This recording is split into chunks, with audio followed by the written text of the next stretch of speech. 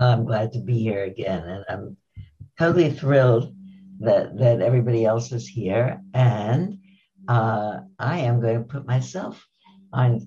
I'm going to get gallery view for myself because I'd much rather look at all of you. And there we are. Well, I am delighted to be here. In settling in, uh, I've noticed that in the past few times that we've met, I like to do something that's a pause in the beginning to set a tone, to settle in. Uh, I feel like we've all just been doing something, especially now that we don't have to commute to a place. We all are doing everything we're doing, and then all of a sudden, boom, here we are in a contemplative or partially contemplative workspace.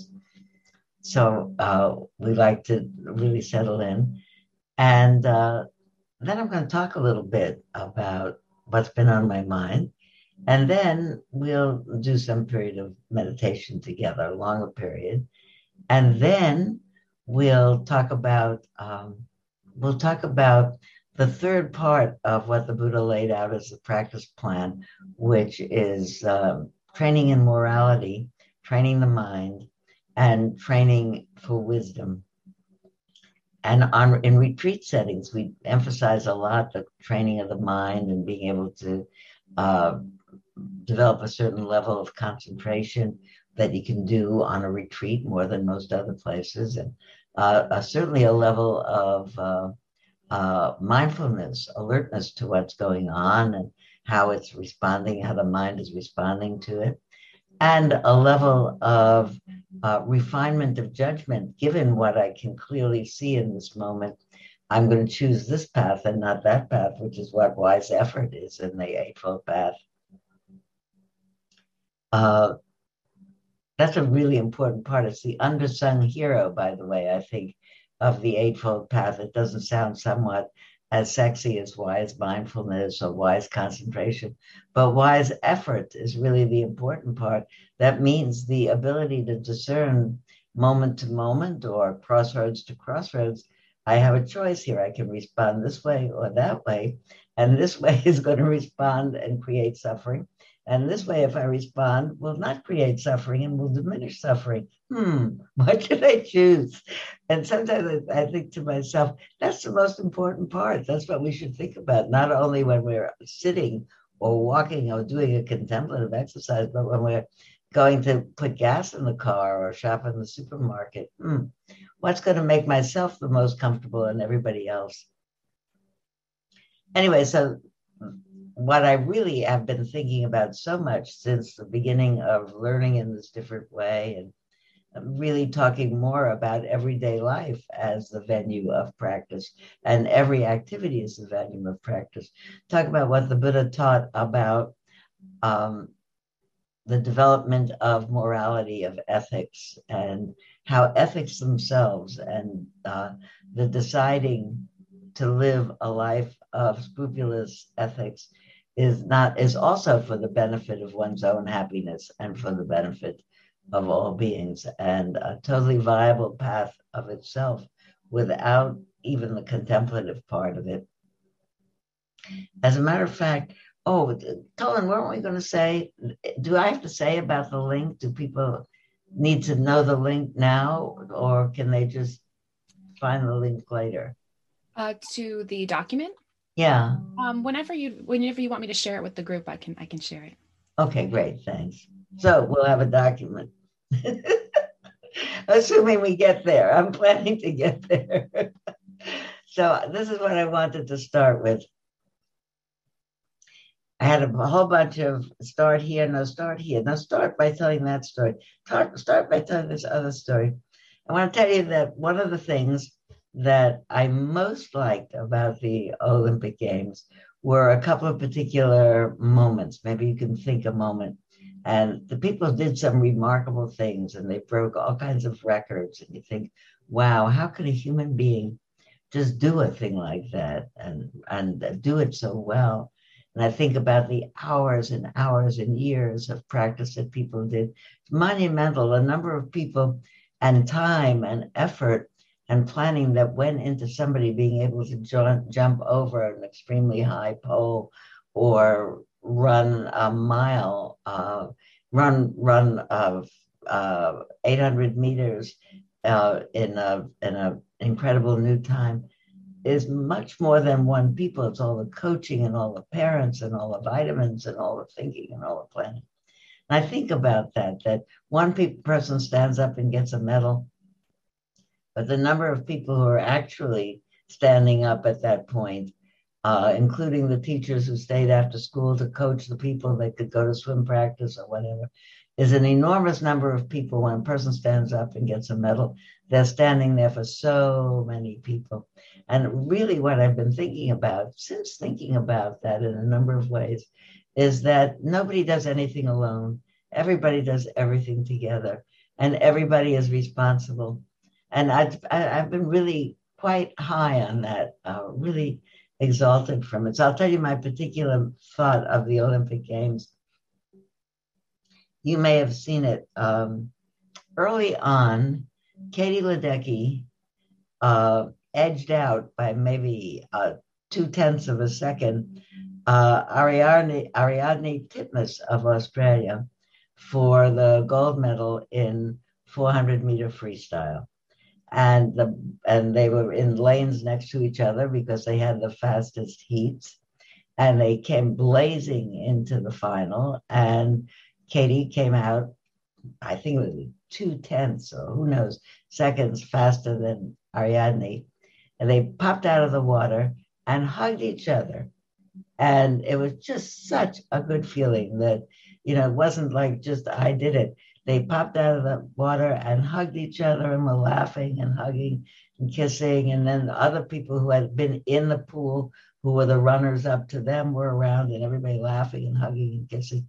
They all did it together. Even as I tell you now, I get a little bit teared up. I hope you did too, because that is they did it together, and to be able to be so thrilled that you finished and you almost won. Hey, you got the silver medal, not the gold, but you were in the pool at all, and you showed up and you completed the swim. And to be able to appreciate the other person's virtuosity in the middle of it outshining yours for that moment. It's really only for that moment, because later on in those same Olympic Games, in the 800-meter freestyle, Ariadne Titmus beat Katie Ledecky. So for 1 second, you're the world champion in the pool, and then not. But to be able to celebrate everybody, and they'll come up and hug each other. So I want you to think about that. Then I want you to think about, this is an essay I wrote so many years ago. You'll know how many years ago when you give the story. I'm just going to read you 2 paragraphs. Jerry Rice, the San Francisco wide receiver, was interviewed by Al Michaels during the halftime of the 49ers versus Saints game on Monday Night Football. They talked about all the various league records Rice already held. Al asked, "Which other records would you like before you retired?" Jerry smiled and said, "I'd like them all." Then Al asked, "Of all the great moments of your career, which stands out for you as the greatest?" "It was when we won Super Bowl 23, Jerry replied. "It was my first Super Bowl, and in the last 2 minutes of the game, Joe Montana threw a pass to John Taylor, who was in the end zone. John Taylor caught that pass, but I felt as if it were me." Okay, I see a lot of people nodding their head. Now, what I'd like you to do is think about, between this morning now and 24 hours ago, yesterday morning, think of some moment in which you did a kindness for somebody. We're not so much out these days. Maybe you held a door for somebody as they were going into the bank. Maybe You went back to your car to get your mask that you discovered you'd forgotten as you were walking down the street. Maybe you helped somebody put their packages into the back of their car. Think about it, or think about a moment in that same time period where somebody helped you do something or was aware of your presence or said something to you that was helpful. I'll give you a period to say. I'll give you a minute to think about it, in which I suggest that you close your eyes and remember some moment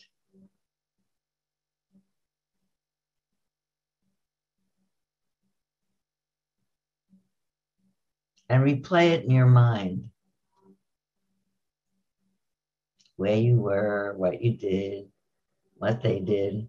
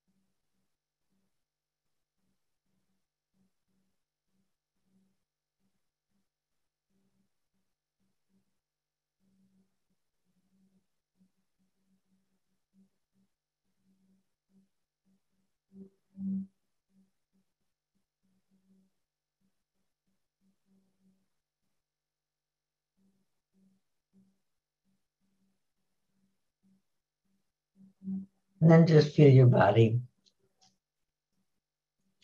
here now.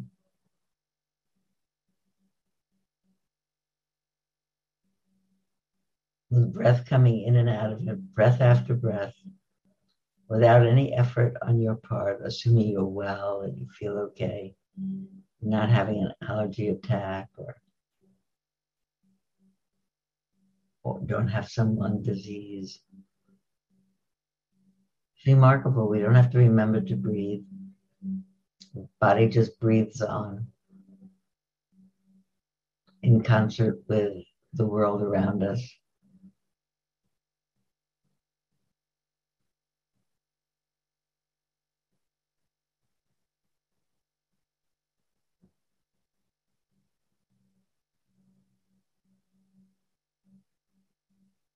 And with those stories of rejoicing in the well-being of others, in the triumphs of others, in the miraculousness of others, to feel the pleasure of that.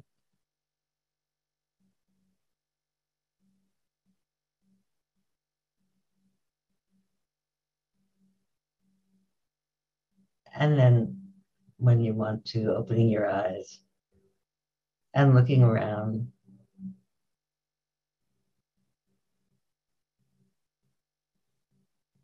It would be magic for the numbers of people who we are to be in one room. We'd have to all transport from all over the world.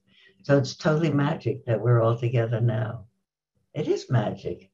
When I was a child, Dick Tracy would talk on a walkie-talkie wristwatch to an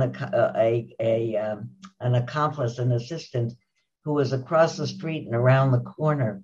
And the big deal was that he could talk into his walkie-talkie wristwatch and talk to somebody out of the line of vision. Says Diane R. would like to control my camera. What do I do with that, Tolan? Just say no. Okay. Just out of their line of vision. I can speak into my wristwatch and say, call Marianne in Paris, and it will, and I'll hear her. That's really amazing. What's not only amazing that it could happen, but that somebody figured out how that could happen. That's really amazing. There's a way of really thinking of what's really amazing and what human beings can do that exalt the spirit. And I've picked out all these examples. I'm sure you figured that out already, to begin to make the point that the path to being able to move through this life with some equanimity through difficulties and through periods of challenge depends on really, at some level, really being exalted about being in life and rejoicing in life and rejoicing in being part of life, even if somebody else is doing the thing that I feel exalted about.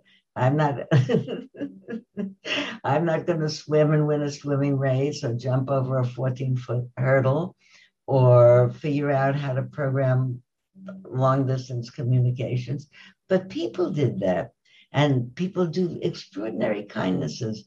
They leap out of the water having lost a race and hug their opponent who just won it. That's a great thing. And it requires the ability to say, it's not me who's winning. It's us who are swimming at this point. And somebody is winning. Now is not my turn. It's the other person's turn. Their parents and family are jumping up and down and being excited about it. To be as excited as other people. And really, in some ways, I think, well, how does this have to do with Buddhism and what the Buddha taught? I think those moments of realizing that I can have as much pleasure from Katie Ledecky swimming marvelously and somebody else figuring out how to talk to their wristwatch and call it Paris, is that I'm part of what it means to be alive. I'm part of a world of living, and everything that came through this whole world of creation ever is part of my karma. All my genes, all my relatives, all my forever, all the things that happened to me, all the people who taught me. And to really have that memory bank and that vision to be able, especially in these times of a lot of discouragement and a lot of challenge. I've been hearing people say on news reports and other places, well, now this is too much. I could do this pandemic and I could do the quarantine, but now I'm losing patience. How can you lose patience? It's not like somebody promised you it was going to be over. Not that it's coming to you that it's going to be over. It's just what's happening. When you become impatient, maybe you get impatient because someone you're supposed to meet on some street corner is not there when you get there. And maybe if you're somebody else, not me, because I don't have this particular turn of mind, I think, they're always late. They have no respect for me. They're not treating me with respect. They come late. Somebody with my neurology would be thinking, they're late. What happened to them? Maybe someone mugged them on the way here. I have to worry about that. Everybody comes with their own apparatus that translates what's happening into their story. And then they believe it. And then they get flustered about it. And then they create cortisol in the mind to deal with the confusion of what's happening and the story they've told themselves. And then they believe it worse. And then their minds are so confused by the flurry that when the person arrives, we say something not maladaptive, like, how could you be late? You know, it worries me so much. Or where were you? You don't really think about me. Just they were late and now they're here. And just the pandemic was happening and it seemed like it was getting under control. And now it seems like this variant is maybe not so easy to control. So I have to make the next step now. But the business of I'm running out of patience, as if that would cause the end to happen now. You could send some letter to the cosmos and say, 84% of people have run out of patience. And the cosmos says, okay, we're going to change it. It's one of the things I think about patience is it's really a synonym for wisdom. It's not happening yet. We thought it was happening, but it's not happening. Something else is happening. We have to do something else. I also felt we've got a lot of people, but maybe somebody wants to say something about say something in one sentence, put your hand up and Toland will see. What did you think when you thought about Katie Ledecky or Jerry Rice or yourself and the moment of kindness? Want to say something? Yeah. I thank you so much, particularly for that, because I think so much of it depends on being seen. When someone offers you their place on the line, for whatever reason, they noticed that you were on the line. They came out of their their silo of self-preoccupation and noticed you there. It's a moment of connection. I think there are philosophers way more renowned and greater than I, like Martin Buber, who said nothing exists except connections. And there's a way in which I really sometimes get that there's nothing that exists. There are only relationships. We think of us as being a separate I. I thought yesterday of a book I'd read, 1994. It turns out to have. I looked up. I researched where it came from. It's a book in 1994, and I don't have the book. I remember the name of it, and I remember this line out of it. It was written by a Catholic priest who was living in Japan, serving as a Catholic priest in Japan. His name is, I don't know if he's still living, Elred Graham. And the book is called Zen Catholicism. And he talked about his training in Zen with a Zen teacher in Japan. And he said to the Zen teacher, describing in his own mind what he experienced as he sat, and that as I sit and I focus on my breath, all the stories leave, my mind gets quieter and it's just present. And then there's nothing left except God and me. And only God and I are left. And the Zen teacher says, next thing is God's going to leave. And he said, no, maybe I'll leave, but God is always there. And the Zen teacher says back to him, it's the same thing. And I remember that now, it's almost 30 years ago, because it's the same thing. There's no one there, actually. There's no one there at all, which is one of the three things that the Buddha said. There is this mind-body apparatus, of course, that's going around and breathing and interacting, and is the repository of so many thoughts and memories and opinions. When I gave the example before of I could be on a street corner and my date doesn't show up, and I think, uh-oh, something terrible happened to them. And somebody else will think, uh-oh, they don't love me. Now, I had my background that says you're going to be startled by terrible news. And they had a background that was different. Everybody's got a repository. When you say, I come to it with an open mind, I think that one of the things that people are discovering in these days with really challenging their own biases or biases that they haven't noticed is that we really don't have an open mind, or tabula rasa, they used to call it. Nothing's written on it. Everything is written in the mind from all the experiences that we've had. But I like that idea that nobody's there and God will never leave. He said, it's the same thing. That's really, I thought about it with the Katie Ledecky story. Somebody won the race, and then somebody will win the next race, and then somebody will win another race. Someone's always winning a race somewhere. And it's problematic to think I won this race. And as Rivka was saying, you have to go back to school, put away the medals, and you're a regular student.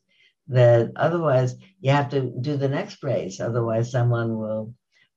I listen to the sports announcers who I try to keep forgiving for what I think is a biased form of sportscasting, but I guess that works for keeping audiences. It wouldn't do for them to say who knows how long they'll keep that record. It'll probably be broken this afternoon. They have to make a big fuss about what the record was. That's how you make theater out of it. But it's not that big of a deal. It's somebody's up, somebody's down, then somebody else. We are all in this together. Um, really, to say you matter as much as I. That's a really incredible thing to do because we are wired to be taking care of ourselves. We are neurologically wired to take care of ourselves and our kin. To be able to see past that and think about other people's kin and rejoice in them. And going back to the pass that gets caught in the end zone, when that happens, in my experience, the television cameras focus on the parents of the person who threw that pass and sitting in the stands, and they're so excited. And I feel very excited for them. My children never played football. It's not something I did, but I in my bones and in yours too, I'm sure. You can feel how those parents must feel. My child did something outstanding. I used to feel that years ago when one of my children trained for many years at the San Francisco Ballet School, and she was quite gifted and subsequently decided not to pursue it as a career.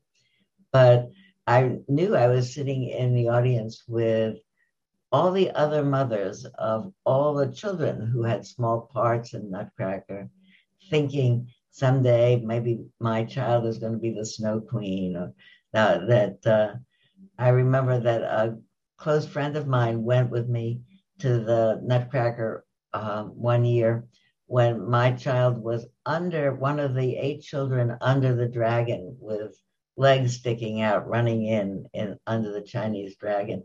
So there are 8 pairs of black leotard legs running out under the dragon. And she said to me, Emmy is the third one. Now, how would you do that? You have to really recognize. Oh, she was right. Emmy was the third one. So you really do, first of all, look for your kin. To be able to be in a place where you look at other people's kin and you feel that gives me as much pleasure as my own. The Dalai Lama said it's much better to cultivate the mind that rejoices in the good fortune of other people, or who is touched by the difficulties of a world full of people, than to be limited to your own small audience of one. The chances of your being pleased, or the chances of your heart opening with compassion, are 8 billion times as much to one, that you'll advance more if you have the whole world in mind, not just yourself.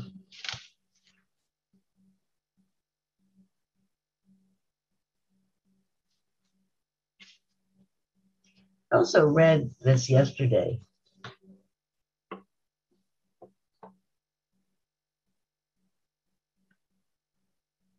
I read it as a preface to some article about something about what we're talking about. I actually don't remember where I read it at this point. But it's quoting John Cage, the musician, the composer John Cage. That when you start working, he's talking about a certain painting style. So when you start working, everybody is in your studio. The past, your friends, your enemies, the art world, and above all, your own ideas, all are there. But as you begin painting, they all start leaving one by one, and you're left completely alone. Then, if you're lucky, even you leave. You get that? I have to go look in a few pages to see if people are doing yes, yes, or How many people think are touched by that?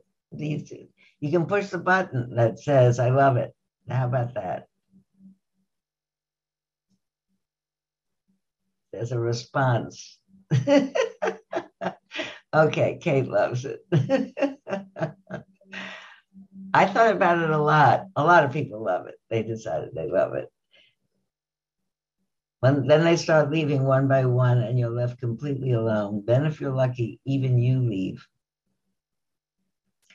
What I want to suggest is that this is a radical thing too, is that you weren't there at all, ever.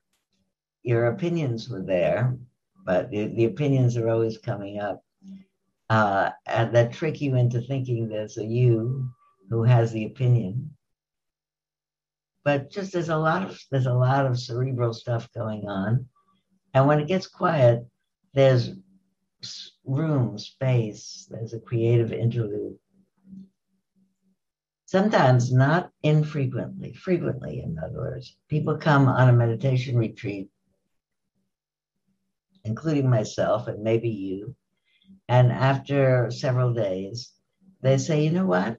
I've been sitting here for a few days. My mind is not quiet, because it never is quiet. It's always doing something. It's always orienting you in time and space.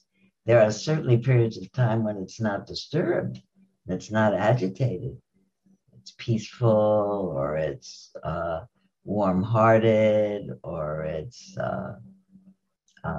at ease, or it's congenial, but it's not cramped in any way, when it's not tight or worried or frightened.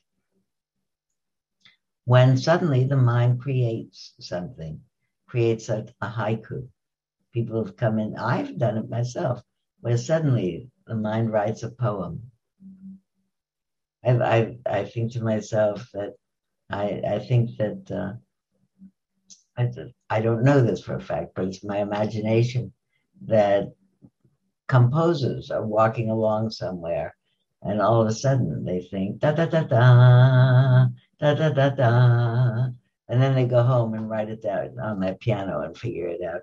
But there has to be a mind that's in a receptive mode, at ease, not preoccupied with anything, and then something new can just arise in it.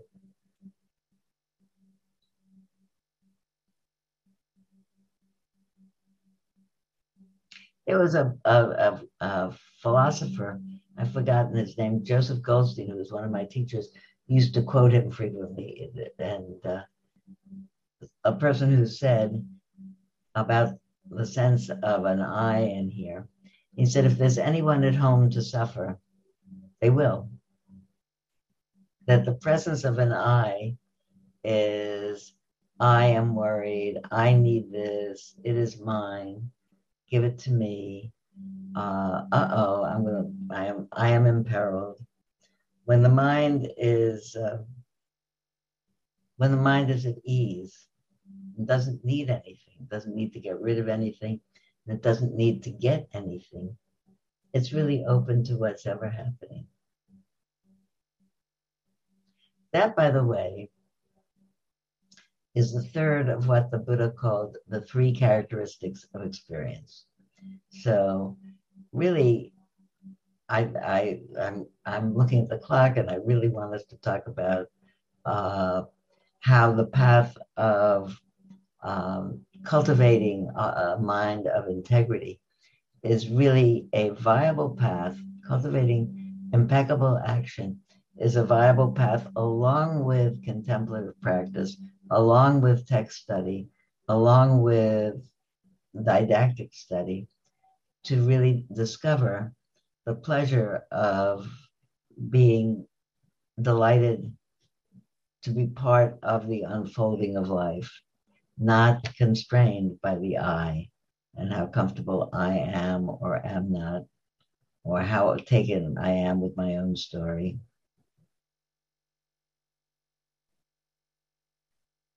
You matter as much as I is the opposite of being self-absorbed. So the Buddha has two rubrics that people always learn, or often learn, in their opening classes in Buddha Dharma. And one of them is the Four Noble Truths, which maybe you haven't heard. Most people have. How do you do this? Yes or no? Raise your hand. That's it. I'll look. Anybody, I will see how many people how many people have heard of the Four Noble Truths and have heard of it, heard about it. Okay. Would like to know. Okay. Oh, good. Okay. A lot of hands. All right. How many people have heard about, now take down the hands. Now, how many people have heard about the three characteristics of experience? It's a whole other thing. It's not a whole other thing. It's a whole other name for the same thing. Okay, good. So the three characteristics of experience, which I'm going to tell you right now, dovetail in. They're another way of saying the Four Noble Truths. And the first of them is that everything is transient. Transient are all conditioned things. Anything that happens, that there had a time when it didn't happen, then it happened, will end. This too is going to pass. It's an aphorism. It's a saying in all of the languages I know and all of the philosophies that I know, that this is a temporal world, that even the tallest mountains, they don't seem to end. Mount Tam out my window seems to me look the same as it did 60 years ago when I moved into this house. But it's 60 years older, and maybe there was a fire once, but that's different. Things change. Some things very slowly, some things very quickly. When people die, we feel differently when they're 95 than when they're 45, because we have a sense of what a human average lifespan is. And then we feel, nobody says about an old person who dies, they died way too young. They just died. There's not a way too young. Things happen to people. Accidents happen to people. Illnesses happen to people. We don't get on a line that comes into this world and goes out in an orderly way. And life is, in fact, because of that, when you think about it, when as a person growing up, you think about that, you think, first of all, there's no way out but forward. You can't say, life is too hard. I don't want to have a life. Too bad. You're already here. And there's no way out but either a long or a short life till whenever, and then you die. Somebody, I can't remember their name, but also some thought leader, some decades ago, actually, when I was a young person, was known for having said, when he was diagnosed with some illness, he was dying.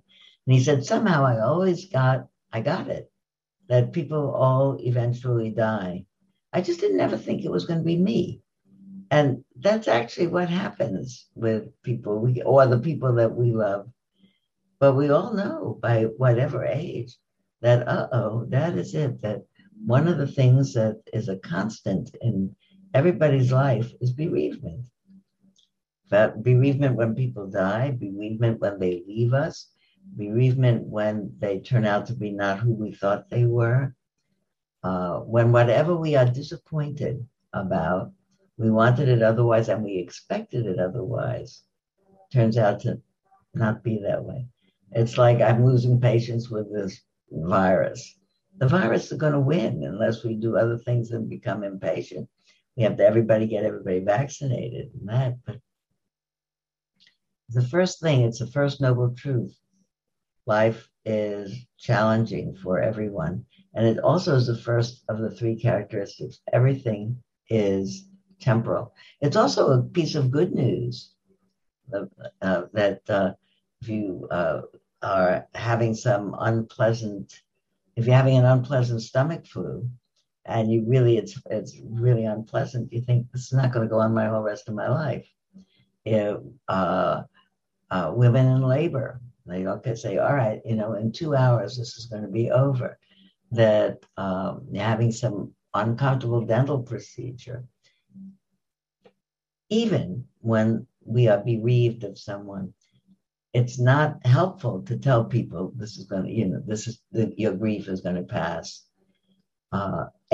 Because even if the intensity of the grief mitigates after a while, it still is grief, and it's still painful. And it doesn't do people any good to remind them that it'll pass.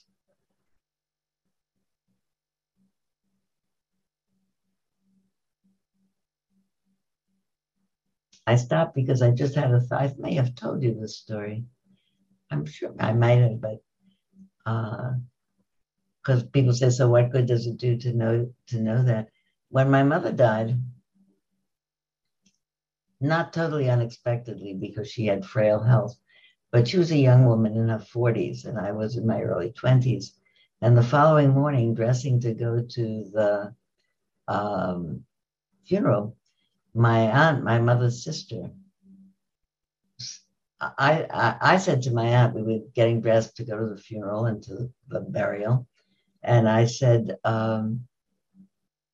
should we put on makeup, Miriam? Do you wear lipstick to a funeral? And she said, I don't know. She said, it's too bad Gladys isn't here. Gladys would know the answer to that. And that's such an idiotic kind of an answer, because it was too bad that Gladys wasn't there. But it was too bad because she was dead. And that's why it was too bad. And it wasn't about the cosmetic consultation that it was too bad. And we looked at each other, and it was such a kind of a ludicrous thing to say that we both laughed. And I noticed to myself, I am laughing in the middle of this first giant bereavement of my life. My mother was really my totally dearest relative. But in that moment, I think I knew that I was still alive because I laughed, and that time would pass. I didn't think that all consciously out, but I think it was a support to me that my laugh mechanism worked. It reminded me I'm alive and things are going to go on. I don't know. I made that up ex post facto, but I think it's true. And it's 60 years ago now, more. That's the first of the three characteristics. The second of the three is that everything ends. And so did my grief, but not my memories of her life and how much I loved her. The second characteristic is that there's suffering in being parted from what loves. There's suffering all the time. Suffering is ubiquitous in life. Disappointment about the presence or absence of something, about the absence of the vitality you had when you were young, the presence of some unpleasant situation in your life, that the mind has a hard time being satisfied. It wants more or less or different all the time, unless it's trained to say, this is okay. This is what's happening, and it's okay. And it's okay because everything's going to keep on happening and keep on changing. That's the way things are. I remembered yesterday that when I first started to practice 40 some years ago, the teachers used to tell a samurai story, which I came up into my mind again this week, that I didn't so much appreciate at the time. It has to do with a particular warrior type samurai who was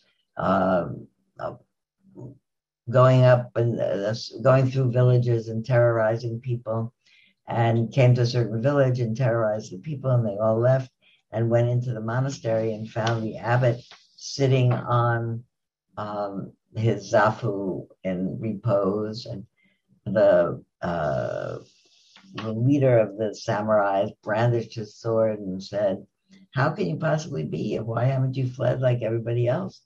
Don't you know that I can run you through with my sword in a moment without batting an eye? And the samurai and the abbot is said to have said back, and I could be run through with a sword without batting an eye. And I said, I think I was kind of, I don't know.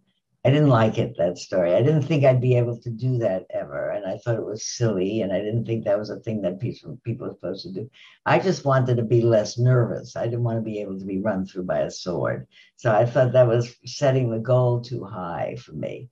So, but I actually get it now as an iconic story. I think it means, that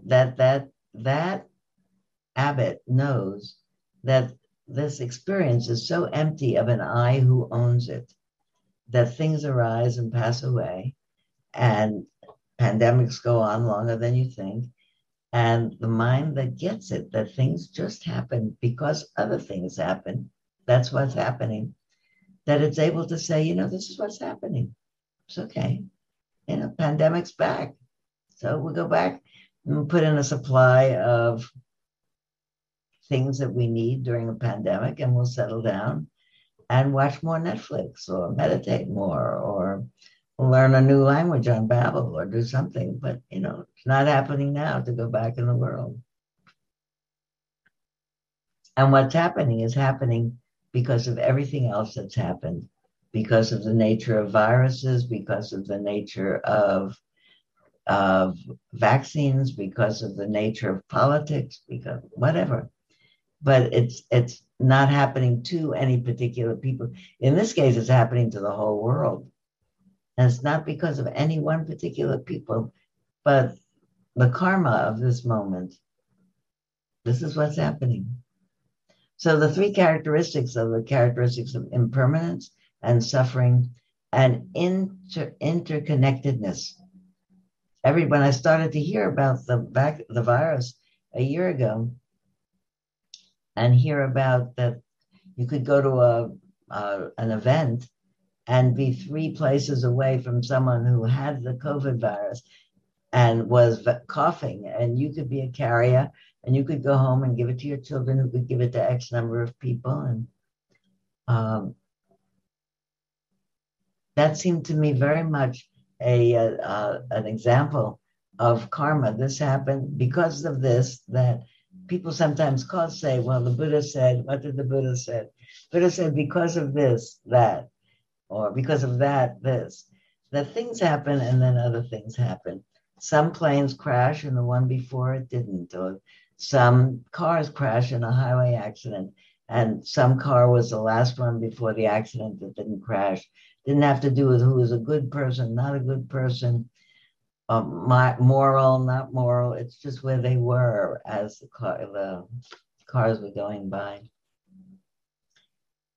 Sometimes I think that the whole world is billiard balls bouncing off each other in an endless game of billiards, bumping into each other. I don't want to make it sound like it's meaningless, but I'm also probably not guided by any sense that anything is here purposely in order to, it's just here, I think. That was way more long-winded than I thought I was going to be. But it was what I want to say as a setup for talking about adopting the path of morality, the path of intention, the path of ethicality.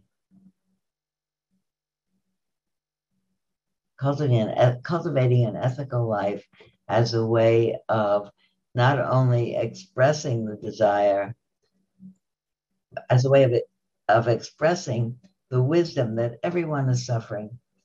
That's the nature of the human experience. Everybody suffers about different things, but everybody is parted from what they love. They don't get what they want. It doesn't last. We are all the time being challenged to get over this or that disappointment. And at the same time, life is studded with moments of amazement and beauty and snow queens and pirouettes and 400-meter freestyle relays. Well, there are all kinds of things to marvel at. And there are all kinds of things to feel disappointed about. I once had a teacher, now of blessed memory. The teacher's name was Rabbi Zalman Schachter.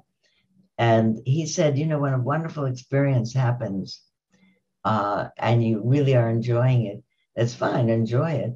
He said, also make a deposit in the bank account of your mind. And someday when you're feeling a little low, you can pull up that deposit and run it through your mind, which doesn't mean living in the past. It means that you figured out a way to pick up the mind when it believes the story of this isn't worth it, life is endless, and it's not coming out good, and I've run out of patience. And in order to pick up your mind so you can take care of the next person. I read somewhere about the diary of a young person talking about a young person now no longer living, but anyway, from when that person was a young person struggling with depression, and talking about his ability to not end his own life. He said, I realized that there are people who need me, and that there are people I don't know yet who need me. And that in itself is life. For everybody to know that there are people who need me and I can respond to it. People I don't know yet who need me, and who recognize that responding to need, that what pulls us out of our own silo of self-absorption to connect with other people.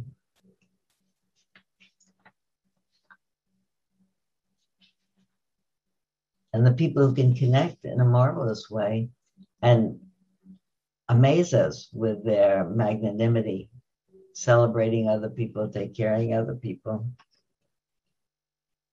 This is a poem by Baudelaire, which I hesitated about reading to you because the name of the poem is Stay Inebriated. And of course, we're talking about having a clear mind. So I thought, well, it's not very Buddhist to read a poem called Stay Drunk. But Enivrez-vous. It's written in French and translated. I'm reading you the English translation. It's a poem by Baudelaire. He says, stay inebriated. Nothing else matters. If you don't want to feel the horrible burden of time weighing on your shoulders and crushing you to the earth, stay inebriated with wine or with poetry or with virtue, as you will. And when I think about that, I took it because of the or with virtue, that I feel very picked up when I see Katie Ledecky turn around and embrace her competitor that just won the race. And if sometimes on the stairs of a palace or on the green side of a ditch or in the dreary solitude of your own room, you should awaken and that drunkenness be half or wholly slipped away from you, ask of the wind or of the wave or of the star or of the bird or of the clock or whatever flies or sighs or rocks or sings or speaks. Ask what hour it is. And the wind, wave, star, bird, clock will answer you. It's the hour to be inebriated. Be inebriated if you would not be a martyred slave of time, with wine or with poetry or with virtue, as you will. And I want to suggest that what we've used this morning is poetry and talking about virtue. And I feel exalted by it. The same with the Jerry Rice poem goes with Baudelaire. Just look around at the world and let it lift you up and let it move you to think, there are people who need me. There are people that I don't yet know who need me. And that in itself is life. Let yourself be called by life to involve yourself in it. So, okay. Now, figuring out, I have an idea. I was trying to figure out how we would do a meditation on refining the qualities of the heart.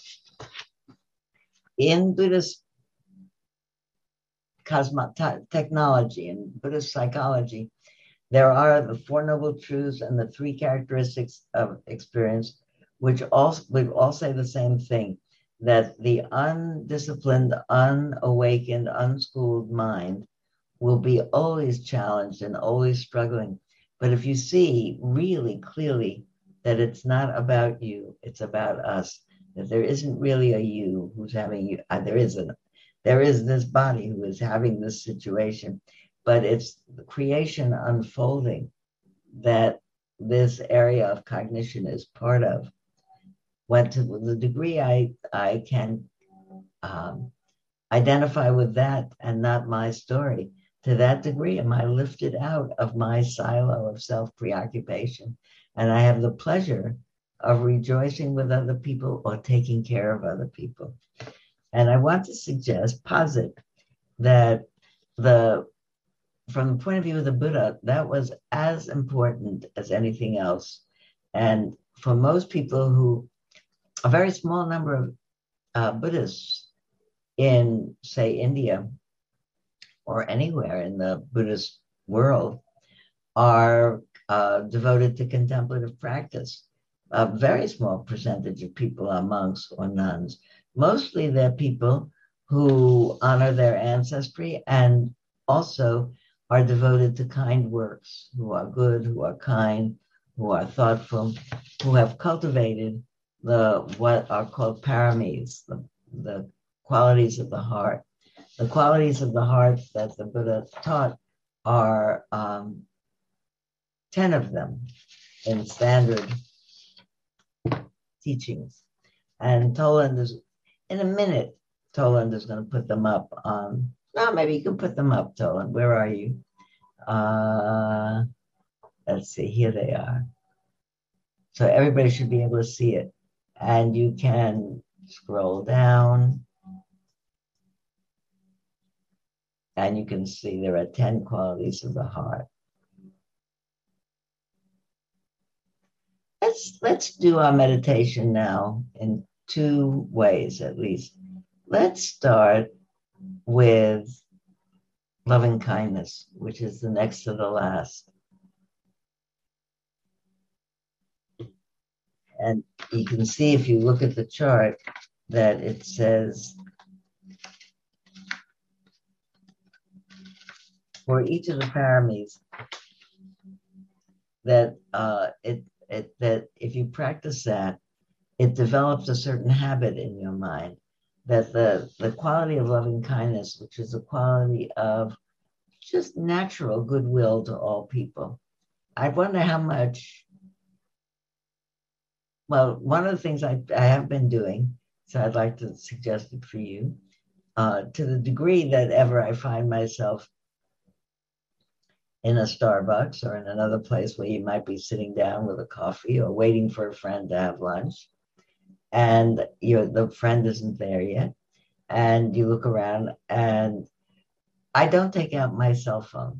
That's one of my practices is I do not take out my cell phone. I leave it in my purse or in my pocket, and I look at the people, and I wonder about what's happening with them. And more than wondering, I wish them well. May you feel at ease. May you be having a good day. May your mind be happy.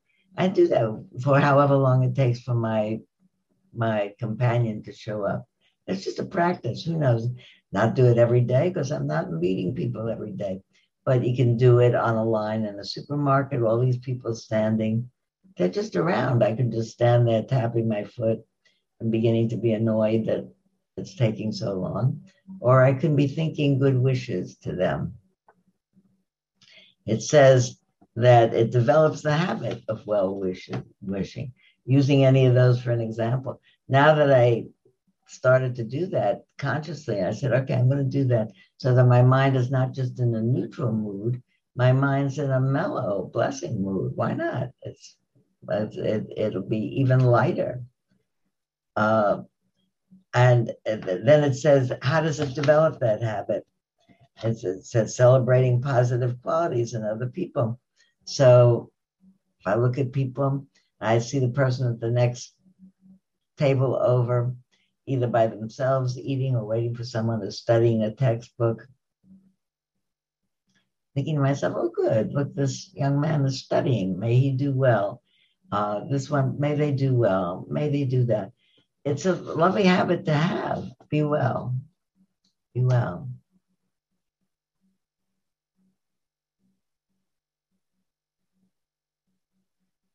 I just was thinking about, as I said that, it just popped in my mind that not everybody knows that goodbye means God be with you until we meet again. But it got shortened to goodbye. But you actually bless people. God be with you until we meet again. Means may everything go well with you. May things go well with you. And it says cultivating forgiveness. One of the things that if the mind is in a blessing mood and you suddenly think of cousin so-and-so that offended you whenever, or your ex-spouse or somebody else, that usually comes up in the mind along with an addendum that says, ugh, or fooey, or something like that. That if you're in the middle of blessing, it tends to mitigate that. May they be well. What have I got to lose? Actually, nothing to lose and a lot to gain. I think about maintaining the real estate of my mind in a pristine way. We'll talk about the rest of them later, but let's sit for 20 minutes, maybe 15 minutes. 20 is long for being online, I think. Now let's do that. Let's sit for 20 minutes, 15 minutes. And I'll lead it for the first minute or two, and then I'll leave you on your own for the rest of the time. I'll give you something to do. But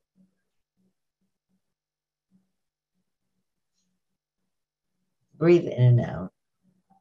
Of course, you're breathing in and out. What else can you do?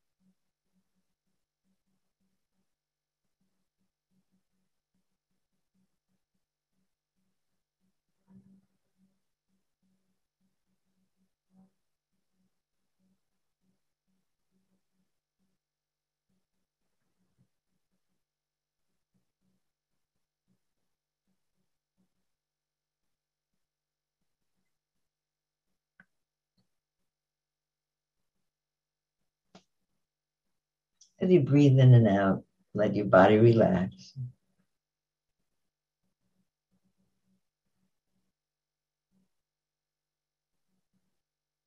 I heard a teaching from Biko Analio a few years ago, and he began the sitting by saying, let your body relax, let your mind relax. And quickly scan around in your mind and see if there are any difficulties in it, if there are any vestiges of negativity or confusion, any problems in the mind, anything other than at ease. And he said, and if there are, just sweep through the mind with any of the Brahma Viharas with loving kindness or empathic joy, or with compassion, until they're gone. And then we'll continue.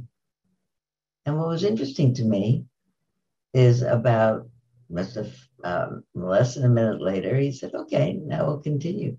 And I thought, well, that's usually a big job to really, but I was really impressed.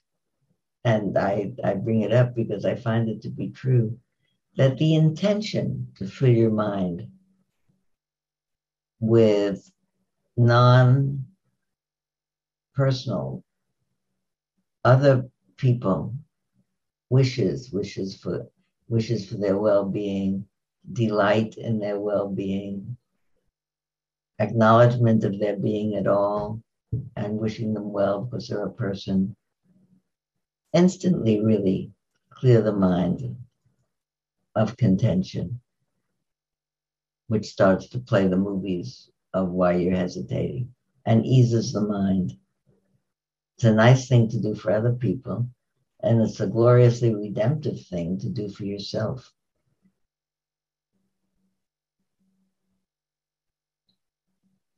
So in the next 11 to 12 minutes that we sit, feel yourself breathing and think of people in your life. This one and that one and this one and that one. So just by the thought, invite them into your mind and wish them well and wish yourself well. May I feel safe. May they feel safe. May I feel well. May they feel well. May we feel well. Safe and well is enough.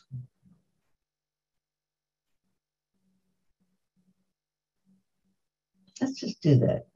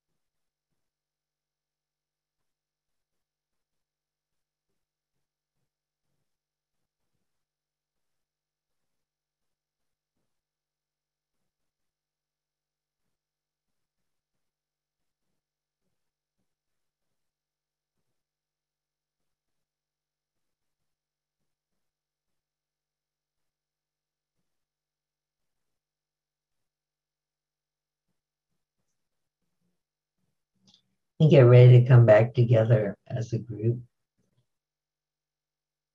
Take a little time and look at the people that are in front of you in your gallery view, and then look at the people on another page and on another page, and pick out one or two people who don't know that you're looking at them and wish them well.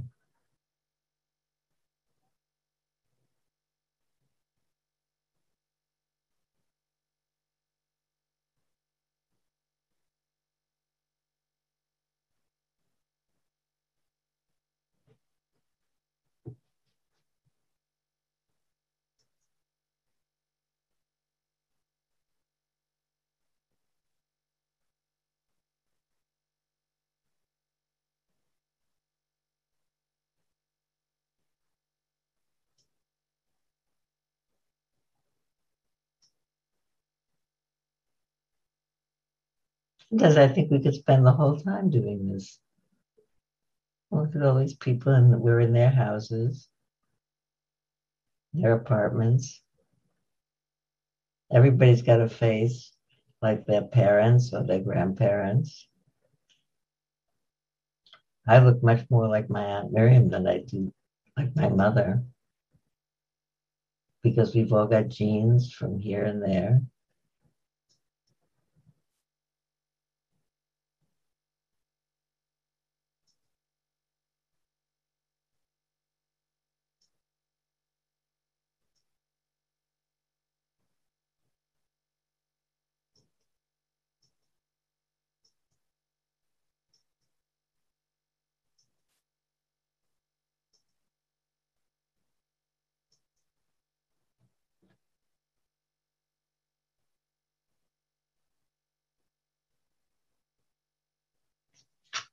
I was thinking of, it passed my mind. I was thinking about what I wanted to do with this half hour. And I had thought maybe we'd go in groups and talk to each other. But maybe we will at the end, just to say goodbye to each other. I think the complications of getting there and having a topic and coming back, my mind is more quiet than that at that point. I think I want to tell you one more story, because I really hope to come away from this morning having felt that the point that I was thinking about, that dedicating one's own attention to the well-being of others is not only a nice thing to do, it's not a thing to get a Girl Scout medal about, it's a lovely thing to do, but it is redemptive on its own. There is no more important recipient of my goodwill for other people than myself. There's an interesting thing to say about that from several points of view. One of them is that the Buddha said, there is, if you search the world over, you will not find anybody more worthy of your own well-wishing than yourself. And when I heard that to begin with, when I began my mindfulness, my metta practice of wishing well to other people, I thought to myself, well, how could that be? I am not, I'm fine, but I'm not the best person in the whole world, but that the person most worthy of your well-wishing is yourself, is the Buddha's way of saying, I think, that if what I'm hoping for this mind-body existence to be able to do in this world is to be available to connect with other people, I have to be whole, and I have to be available to connect, and I have to feel not frightened and not worried, and that really I can't actually even begin to wish people well with a whole heart unless my heart is whole. So I think over the years that's become so more and more clear to me, that we say sometimes as a teaching thing, well, think of someone that you could wish well. Think of your grandchild, think of your childhood next door neighbor. But really think of yourself. And there's no one who can feel the concerns of your heart, the pain of your heart, It's not about who's worthwhile. It's whose pain do you feel when you feel? You feel your own. Even when I'm with a friend who I'm attending to because they're in some difficulty, I don't feel their pain. I feel the pain that comes up in me that my friend is having this difficult time. Um, I feel the happiness in myself that she's been my friend for so long and how much I value her and how delighted I am to be able to take care of her. That the um, the business of being giving away, so to speak, giving away your well wishing to somebody else does not diminish your own. It actually is allowing your heart to practice well wishing. I mean, it's this apparatus that the well wishing is coming through. That's why one feels better when one is finished praying for other people. I mean, it's one's own heart that has to be available for it. I think about uh, the heart. I'm sure that the heart, the way the Buddha is talking about it, is not an organ with a certain amount of real estate in it that you could have 3/4 for other people and 1/4 for yourself. I don't think it works that way. And I don't think it's located in that physical organ. I think it's what is the background music of your mind. And actually, mind heart is usually the word in Sanskrit or Pali that's used to say that's what's wishing. If there's no one here, what's wishing those wishes? The mind heart consciousness that's associated with this mind body is what's wishing. And it's actually, in some ways, it's not just the obverse, the inverse of enmity, because um, that would just be oh, it, like indifference. Like I say, well, all the enmity is gone, but we're supposed to be able to feel, and I think we do. We're able to more than just the absence of enmity, but the presence of real kindness towards people out of wisdom. That the fruit of wisdom, the fruit of really learning that everybody who's living is really, it's a constant, life is a constant challenge to get over disappointment. Really? I mean, that makes it sound grim, but that's really the hardest thing that we have to do. It's not grim, but it's also very easy to get disappointed. Sometimes when I'm teaching, I'll say to a class, even early in the morning, how many people so far got annoyed at anything this morning? I'll say it to you. How many people got annoyed this morning about anything? Put up your hand or raise your hand on that thing that you could show. Then we think, what did you get annoyed at? Oh, the TV didn't work, or my phone was out of power, or my this was out of that, or a million small things happen, and the mind says, "Fooey, fooey, fooey." And it's not that fooeys don't arise. The difference is that fooey in an awakened mind doesn't last long because it's so ridiculous. I had a few fooeys this morning. Whatever happens, I don't even remember. Oh, one of the big fooeys, I don't know if you heard it, but my next door neighbor, whose house and yard borders on mine, has a lot of redwood decking outside of his house. And for the past 2 days, someone has been sanding that redwood decking. And I met him out in the driveway yesterday, and he said, "Oh, yes, I haven't done it in a few years. Supposed to do it every year. Doing it this year finally. So, because otherwise it's not good for the redwood. But all day long, it's got, and it's not a screeching sound. It's not like a rattling sound. Did you hear it this morning? No? Yes? I'm glad because I had a little bit to worry about it and I didn't want to mention it because I didn't want to bring it to your attention if you didn't hear it. And so any number of times, and I'm thinking all kinds of things about my neighbor's a really nice person. And it's his redwood, and I'm hopeful that his redwood will be all fixed and not be deteriorated because now he's fixing it and it'll be good and it'll get all stained or whatever you do to redwood. And then I feel good about him, and then I said, wish it wasn't happening now. Now, while I'm teaching the class, I said, well, I said, let's not to even think about that. Let's think about next week. It won't be happening. It's not about not having a nervous system that responds and says this is unpleasant. That doesn't happen. I used to think about the first line of the um, faith verses of the third Zen patriarch are the great way is not difficult for those who have no preferences. And I decided when I first heard it years ago, that's not me. I have so many preferences. I like this better than that. I like this coffee better than that. I like all kinds of things. So, but it's actually, I think it's a mistranslation. I think the great way, which means the way to having a peace of mind and a delight in life, is being all right with not having preferences.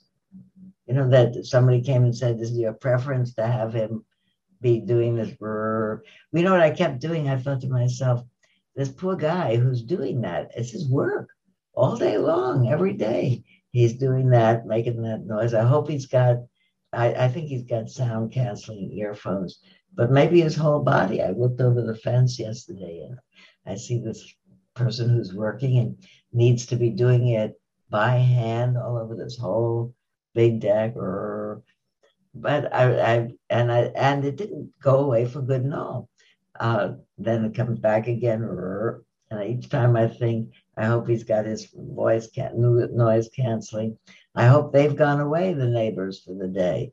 I next week won't be happening. It's not that fooey doesn't arise in the mind, but that fooey doesn't become a big deal. That could be the fifth noble truth or the first noble truth. Life is very complicated. Don't make anything a big deal. That doesn't have to be a big deal. Every time I hear a story about somebody says, da da da da da, someone said to me, and can you imagine? It doesn't have to be a big deal. It's not a big deal. Really, nothing is a big deal except that you make it. But I wanted to tell you one more Olympic story, so it should at least be a small deal. That I started to say it before about my friend Rabbi Zalman saying, be sure to write down in your memory bank moments that were fantastic for you, or moments that were very special. Most people will report when I first fell in love, or when my child was born, or when I saw my child being born, or when anything that happened that was meaningful to them, they really felt it. I remember that story when Miriam said to me, I put that away in my bank account in my mind. She said it would be nice if Gladys were here. Too bad Gladys isn't here. It really is too bad Gladys wasn't here. She was young. She was my mother. I loved her a lot, but she wasn't, and she isn't. But she's also here all the time because she looks just like one of my daughters, and her stories are still in my mind. So she's not living, but she's here in the way that people always are. So I wanted to tell you an Olympic story. Some of you may have heard it before because I always remember it around the Olympics. Before I was only teaching meditation, I was for 10, maybe 20 years, a yoga teacher, and I taught at the College of Marin. And I taught various yoga classes, and I taught specifically a yoga class for older adults. And I really remember this fondly now, that I am really an older adult. And I did the same yoga practice, not maybe the entire same, but I did much of the similar yoga practice as I did with all my classes. And it was my wont not to go around and fix up people or adjust their body. That was not the way of my teacher and not my way. I would do in the front of the class whatever it was that I was describing, and I would assume that people were watching and they would do it as well as they could. And if they weren't doing it as exactly, it didn't matter. And they would be watching me and seeing what felt good. So I didn't go around and interact with people. I didn't like people to coming and fixing me, as a matter of fact. So I got that style of teaching from my teacher. And one day, a man came in the older adults class, and he was walking on the kind of half crutches that Yitzhak Perlman walks on. And he made his way to a mat in the back, and he sat down. And I did the class just the way I always did, and with instructions. And then at the end of the class, people were leaving, and I went towards the back of the class because he was getting up to tell him thank you for having come to the class. And I thanked him, and he said, thank you very much for the class. I really enjoyed it. He said, and I won't come back, he said, because it's too hard for me, really. So, but I really enjoyed being it, and you're a very good teacher, and thank you very much. Thank him. And then he makes his way to the door. And when he's halfway out the door, he turns around and said to me, you know, I just wanted you to know that I was a member of the United States Olympic rowing team in 1904. And he went, and I said, thank you very much for telling me. And he went out the door. And it was one of those things, just like Miriam said to me, it's too bad Gladys isn't here. And we laughed because it was funny. And I thought to myself, I'm laughing in the middle of this grief. I should remember that. When this man said I was a member of the 1904 Olympic team, but I can't come back, it's too hard, I thought to myself, this is also a thing that I'm supposed to. I didn't think it in those words, but I filed it away in a way that I knew in that moment, this is an important insight. I need to remember this. And probably if we had time, maybe we have time, maybe you'll think of something in this next minute. We have some few minutes where someone said something to you that you really understood. This is a piece of information that I need to have, that I'll just file away right now. Something your mother said, or your father. And we talk a lot about insight. Do you know that before mindfulness was called mindfulness in this country, it was called insight meditation? Anybody remembers that one? It was called insight meditation. And before that, it was called vipassana meditation. And vipassana meditation, and vipassana translates as the Pali word for seeing clearly. It's really seeing clearly meditation.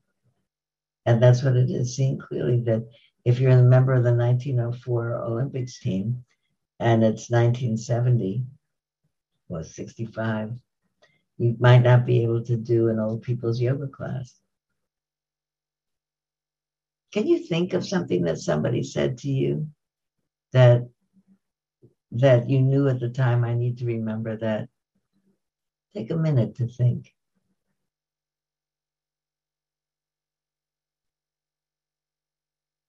Anyway, I love it when we're together. May you all be well and thrive until we meet again. And we meet again in early September. So may we all and everybody else be peaceful and happy and come to the end of suffering.